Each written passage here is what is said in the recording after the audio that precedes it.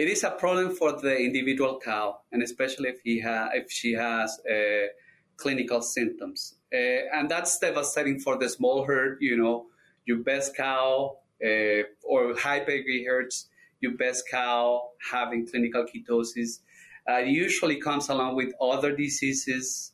Those cows usually have metritis, or they might develop DA during the clinical ketosis case or a little bit afterwards. So it is a problem. A whole new era of communication in the dairy industry is coming soon. Now you have the brightest minds of the global dairy industry right in your pocket. And what's best? You can listen to all of them while driving to a farm, traveling, or running errands. It's never been this good, and it's never been this simple. The Dairy Podcast Show is only possible with the support and trust of innovative companies like Diamond V, because animal health deserves a healthier approach. Excellent by Protecta, a novel product for the management of hypocalcemia. It's uncomplicated excellence. DSM and AB Vista. Welcome to the Dairy Podcast Show. My name is Barry Bradford from Michigan State University, and today I'm excited to interview actually one of my colleagues at Michigan State and a good friend, Dr. Andres Contreras. How's everything going today? Hello, Barry. Very good. Thank you. How are you today? Excellent. Thanks. Thank you for the invitation to participate in the podcast. Andres, I like to tease you because you're a doctor. I will probably call you that the whole podcast. But could you start off by talking a little bit about your background? Where'd you come from? How did you end up here doing what you're doing today? Yeah, sure. I'm originally from Colombia. I received my DVM down there at the Universidad Nacional de Colombia. I did practice in Colombia for about 4 years. My clients were mainly grazing dairy herds and some cow-calf operation. That was in the tropics, so I had the experience with both type of herds. Then I came for a year here to Michigan State, actually, to a program for veterinarians that was called the Large Dairy Internship.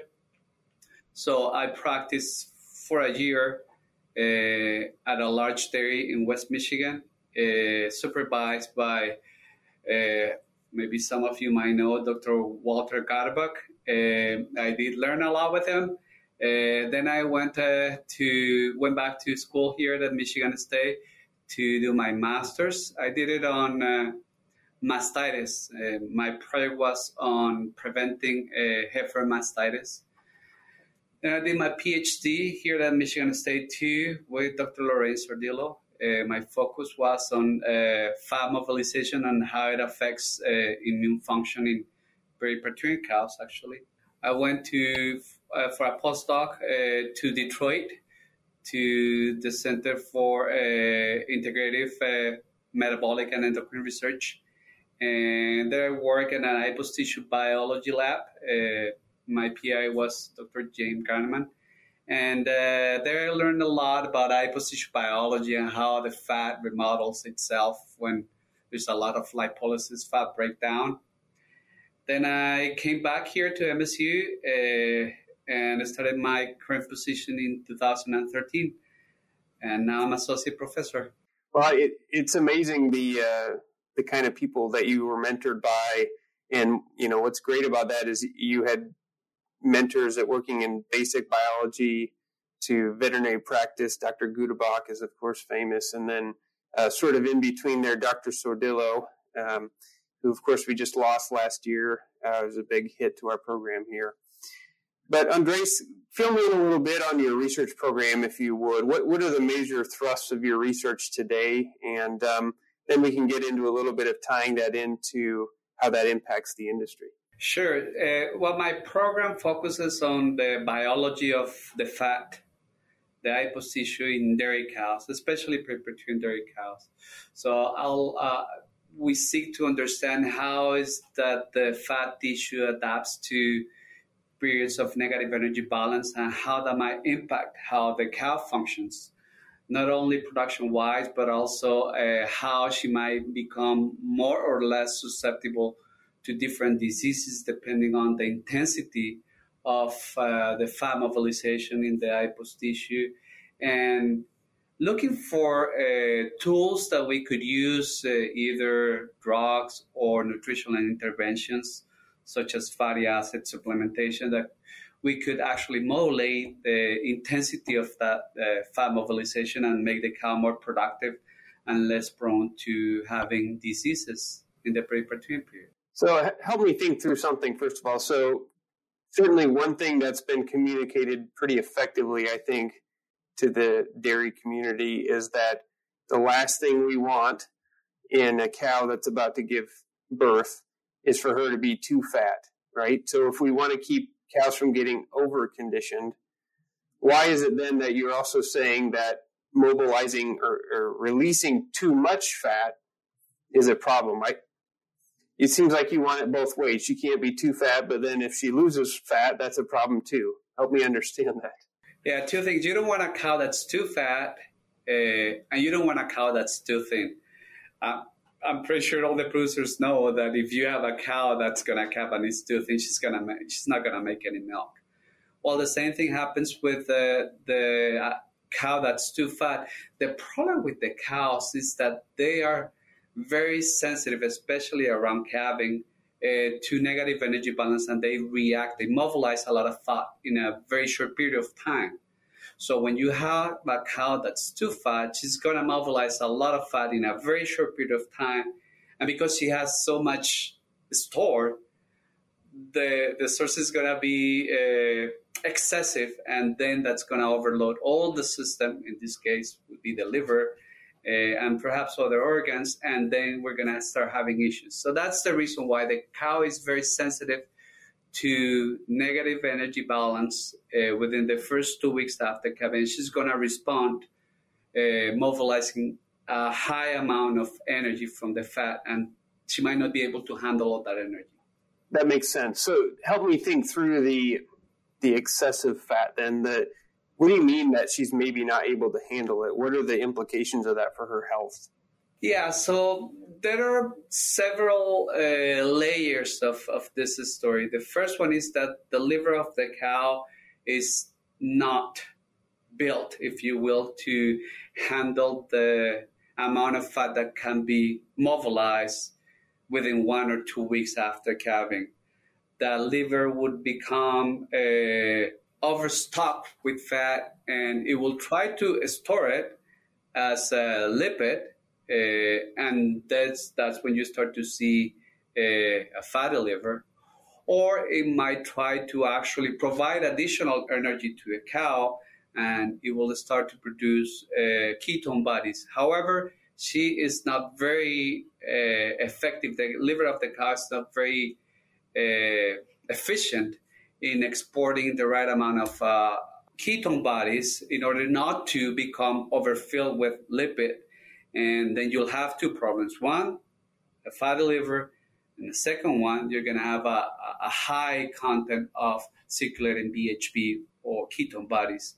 And that would actually start to have issues neurologically, because when you have high ketone bodies, that might actually impair the neurologic function of the cow. And that's when you start to see cows that are lethargic, they're not moving well, they're too slow, they don't want to eat.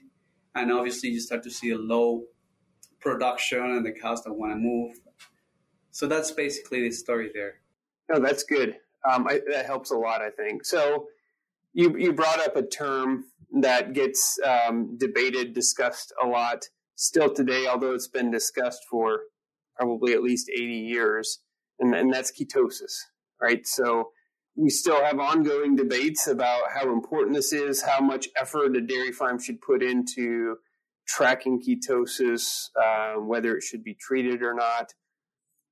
Walk me through this from the beginning. How do we even find a cow with ketosis, and what's ketosis versus subclinical ketosis? That's an excellent question, Barry. So first, we have to define ketosis in two groups, right? One is the clinical ketosis, where you see symptoms, lethargy, a drop in appetite, a drop in milk production. The cow might be showing neurological symptoms, walking funny, smelling a lot like ketone bodies. That's the individual cow. That's when you have a problem, you have to treat the cow. The standard treatment for clinical ketosis in many herds now is propylene glycol. And then we have the other type of ketosis that it's difficult to define because it might actually vary depending on herd. There is a definition out in the literature that says that it's any cow that has above 1.2 millimolars per liter of beta hydroxybutyrate is considered a cow with subclinical ketosis, and then above 3 is a cow with clinical ketosis. But if you go out to herds, you'll hear veterinarians, you'll hear dairy producers that are saying, okay, but I have cows that have 1.8 or 2.5 of BHB, and they're fine. They're the cows that make more milk in my herd. I don't want even to touch them, because if I touch them, I'm pretty sure she's going to drop the milk the next day. So the definition needs to take into account, first of all, I think the breed. The Holstein breed has been, constantly bred for higher milk production. And if you breed cows to make more milk, their organs are going to be built to withstand higher levels of NIFAS and higher levels of BHB. So the definition for subclinical ketosis for a cow in 2022 may be different if we compare to a cow in the year 2000. So maybe a definition of 1.2 was valid for cows that were bred in the 2000s, for example. But if you think about it, we have like 7 or 8 generations now where we have improved not only the milk production, but also how efficient they are in utilizing the feed that we provide. So maybe they're able to handle 1.2, 1.5, even 2, and make a lot of milk and be productive and have a good reproduction. So that's where defining subclinical ketosis is more an issue that might depend on the herd, on the individual cow, or even with the age of the cow. Maybe older cows might or not handle better high concentrations of BHB in plasma than younger cows. But that's what we need to monitor, right, in your herd. So if you're having issues with cows not peaking, and if you are measuring BHB and NIFAS maybe weekly or bi-weekly, depending on how big is your herd, then you might start, joining the dots, so connecting the dots. So maybe I'm having high BHBs, my cows in the close-up, maybe perhaps I had a week when they were overcrowded. Well, then you're going to start to see some issues with your cows. Maybe you have a problem with subclinical ketosis. But if your cows are fine and they're producing a lot of milk, then maybe, the intervention might not be necessary. Okay, so I think that kind of gets at one question I was going to ask you is, and this is where there's some disagreement, I think, among experts. Do you consider high ketone concentrations a problem in and of themselves? Or do you think of it more of a symptom of an upstream problem? Do you know what I mean? Yes, I understand your question. So I would go back to my initial definition. It is a problem for the individual cow, and especially if she has clinical symptoms. And that's devastating for the small herd. Your best cow or high pedigree herds, your best cow having clinical ketosis usually comes along with other diseases. Those cows usually have metritis, or they might develop DA during the clinical ketosis case or a little bit afterwards. So it is a problem. It is a symptom in larger herds or in smaller herds too, when you are having issues with production, with delayed reproduction, when you have high levels of ketone bodies, but you don't have clinical symptoms. And that's probably a reflection of issues that might be temporary or constant in your close-up pens.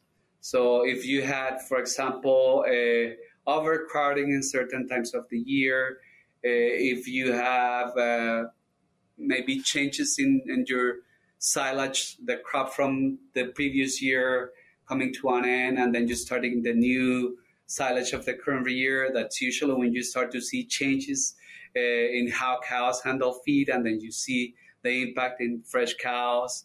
All those kind of fronts. Maybe perhaps you have a new feeder helping you at the farm, and that person perhaps made some, rookie mistakes when mixing the TMR.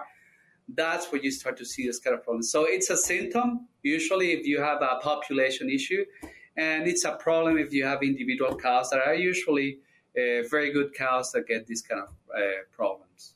Okay, that helps. Thank you. So you mentioned some things that workers or employees on a farm can make mistakes, and there may be ripple effects on the cows then. But that also brings up, one of the major challenges in the industry today is finding enough people, just like almost any sector in our economy today.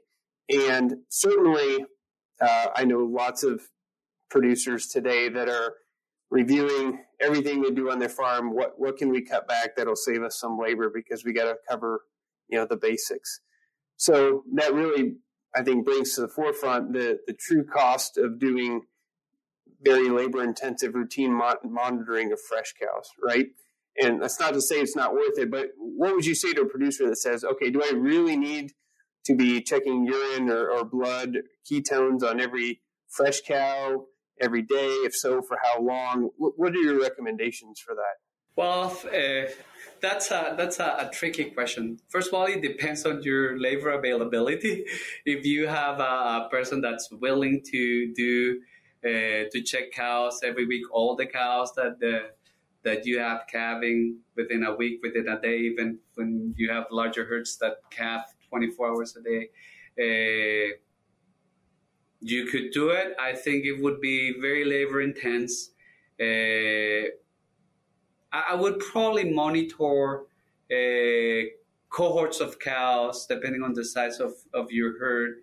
If you think that those cows come within weekly basis or within daily basis or by pen, I would probably monitor those cows, especially if week before and maybe up to 2-3 weeks after calving, before you move them to a high producing pen when the cow leaves the fresh cow pen. And maybe a representative number of those cows. Usually, what your veterinarian recommends, 10, 20 cows, depending on the size of your herd. But I would actually discourage to do individual monitoring, because BHB and especially NIFAS are very variable. And you really need to look at those results more like on a herd perspective than on an individual cow perspective. Obviously, if you have a cow that's clinically ketotic and is sick, well, you don't even need to measure ketone bodies if she smells like ketones, and you obviously see that she has ketosis. But if a cow, for example, has high levels of NIFA, and you happen to collect the samples in that day before feeding, she might have artificially high NIFA levels just because she wasn't fed yet. And then if in the next day you collect the samples right after they're fed, she would have low NIFA levels, and you would say, well, we're doing everything fine. So you really need to, if you're going to standardize monitoring practice in your herd, you have to be very methodic and do it usually. You do it the same way every week or every day if you do it every day.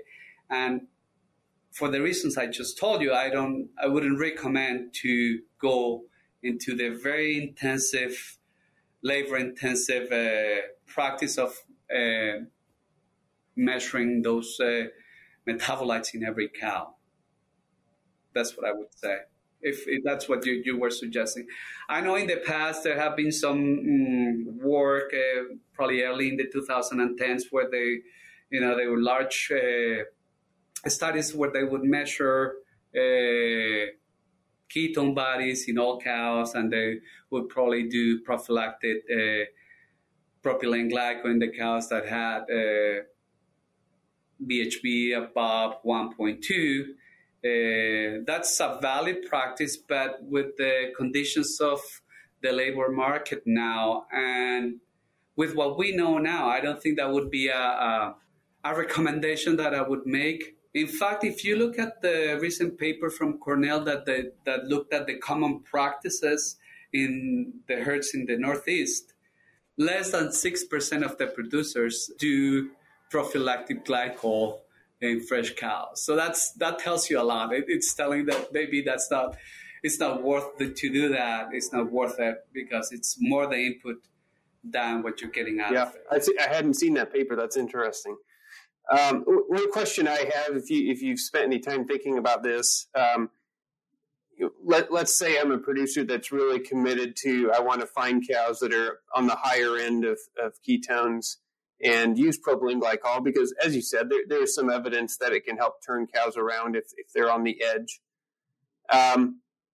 What are your thoughts on using some of the newer technologies with flow-through milk analysis, even if it's imperfect, using a fat-to-protein ratio with, in-parlor analysis, or some of the systems, I believe, even are predicting ketone concentrations in the milk directly, using that to hone in on cows, and even if it's an imperfect, group of cows that's been selected that way, it at least helps you focus the treatments. Would you think that'd be a practical way to implement something? Well, if you have something that's automated and helps you pre-screen the cows, that would be fantastic.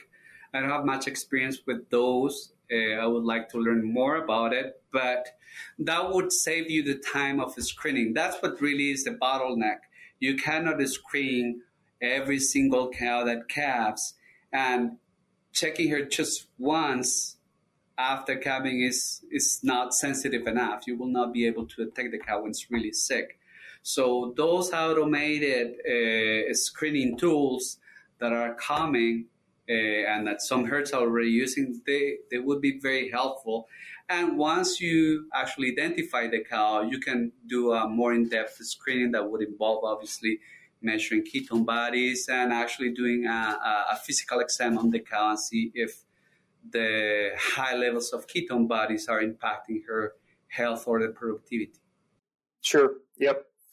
Yeah. So I think several manufacturers now offer those. It's usually somewhat more expensive than the base model, although the robots, I think, at least Lely robots I know, offer those component estimates that might be useful in that way. Fortunately, in a robotic herd, they tend to not lock cows up and the feed line, so then you have a different bottleneck, right? But interesting things, I think, to consider moving forward. Let's turn to prevention then, because from your advice, which makes sense to me, it may not be worth screening hundreds, thousands of cows in a year to try to find those that are borderline ketotic. What are the best methods that you would point out for a herd that's having trouble with this issue to prevent it from happening in the first place? Well, the first thing is management of the close-up pen. That's crucial. If you have overcrowding, if you have issues with bedding, if you have issues with bunk space, that's gonna get reflected in the fresh cow pen. And you can have the nicest fresh cow pen with excess beds. But if you don't have that in the close-up, it's not going to matter. You're going to still have the issues. Have the herdsman that's more knowledgeable of cow health, checking the close-up pens. That's crucial too in the herds that do have that luxury. A person that really knows about cows, checking every day the close-up pen is going to help you a lot to identify the cows even before they become clinical in the fresh cow pen. Be very careful with changes in the feed. That includes the feeder, that includes the equipment. For example, at the end of the year, if that's the case in your herd, when you switch silage from one year to the other, that's usually a time when you see a peak in metabolic diseases after calving. I think it's really I would say, micromanage the close-out pen more than manage the fresh cow pen. So if you have a well-managed close-out pen, I don't think you will reduce the fresh cow issues by a lot. I don't know what percentage, but I can tell you that it will make a difference if you are having problems with the fresh cows. Great. Those are all great points. I think that makes a lot of sense. When there's a million things going on in a dairy, we all would love a silver bullet, but usually the devil's in the details, right? And getting all the little details right every single day, and that can get hard. Without trying to ruin any upcoming patents you might have, I don't want to get in the way of you and becoming incredibly wealthy. I wish. What are you excited about in terms of emerging technologies that might, be a little bit more of a silver bullet or something, consistently effective to help cows sort of with their metabolic challenges at the beginning of lactation? Is there anything on the horizon that you are excited about? Well, I think on treating ketosis, it's very important to maybe start to understand that it is a disease that's not coming exclusively from hepatic malfunction. In my lab, we believe that everything comes from the dysfunction of the fat tissue. I know some people might disagree, but that's what it is. But I think when we start treating ketosis as a disease that comes from dysfunction of adipose tissue, we might have a broader pool of tools that we could use to prevent it and to treat it. So if we could inhibit, not totally, lipolysis when we treat cows with ketosis, we believe that would benefit the cow. Something that we have forgotten and we usually don't put attention to is that cows with metabolic diseases are also in pain. You never hear about someone treating a ketotic cow for pain, for example. You only treat cows for pain when they have, maybe some locomotor issue, like if they are lame, or after you do the DA, if you do a surgery. So maybe those two things are going to be important in the future when we treat clinical cows with clinical ketosis. And also because fat mobilization is an inflammatory event. Perhaps in the future we might consider targeted supplementation of specific fatty acids that would reduce the inflammation during lipolysis. So no matter what we do, all cows are going to mobilize fat. If the cows don't mobilize fat, they will not make milk. So what we need to try to do is to make that fat mobilization a very low impact event. And by impact, I mean the inflammation that it produces, because lipolysis is an inflammatory event, just like calving, just like placental expulsion. So if we are able to reduce the inflammation during fat mobilization, I think we're going to have cows that are more productive and they will transition better into lactation and go to fake milk and go back into being bred and then pregnant, and we'll have successful lactations. That's a good pitch, Andres. I remember some fascinating discussions that I first heard about in graduate school. If you think about marine mammals, there's some whales, for example, that can supposedly lose upwards of 40% of their body weight during lactation. And for all we know, don't have massive problems with ketosis or metabolic problems, although they're not nearly as well studied as a cow. But it's fascinating to think about how does that work in those animals and doesn't cause these huge problems. Well, the cows lose 10%. Some of them lose 20% of the body weight within 3 weeks. So they are getting there. Well, obviously not like a whale, but I always tell people, a lot of us need to lose some weight, but we've definitely learned there's some downsides of losing it too quickly. No question. Well, maybe you already answered this, but I wanted to shoot this one at you because I think by challenging dogma, we can push the field forward. Is there something that you really believe strongly that you think most people would disagree with? The way I think fat mobilization is necessary, but excessive fat mobilization it'll trigger many of the predisposing factors for disease in cows. If fat mobilization is not dysregulated, the cows cruise the transition period. If you have any problems in the fat, you will always have a disease or less production. So I'm very adipocentric on... I was going to tease you about whether any process in the cow starts anywhere else other than in fat. Well, if it doesn't start, it goes through the fat. So, because, the other thing is that the fat is everywhere. It's everywhere. There's only one liver. There are only two kidneys, but you see fat everywhere. And that's why the fat can affect several processes in the cow, and because it's right there. And so that's why I am adipocentric on cow physiology and cow pathology. So Andres, maybe we should dig into that for just a second, because you and I live in a pretty similar world. Not everybody is spending a lot of time reading the current biology literature. When I went through school, as an undergrad at least, we spent in anatomy and physiology, we spent probably less than half a lecture on adipose tissue, right? Because it did one thing: it stored energy and it released it when you need it. So why now do you think it's so important? Like, it doesn't make sense. I think you're just trying to get more funding.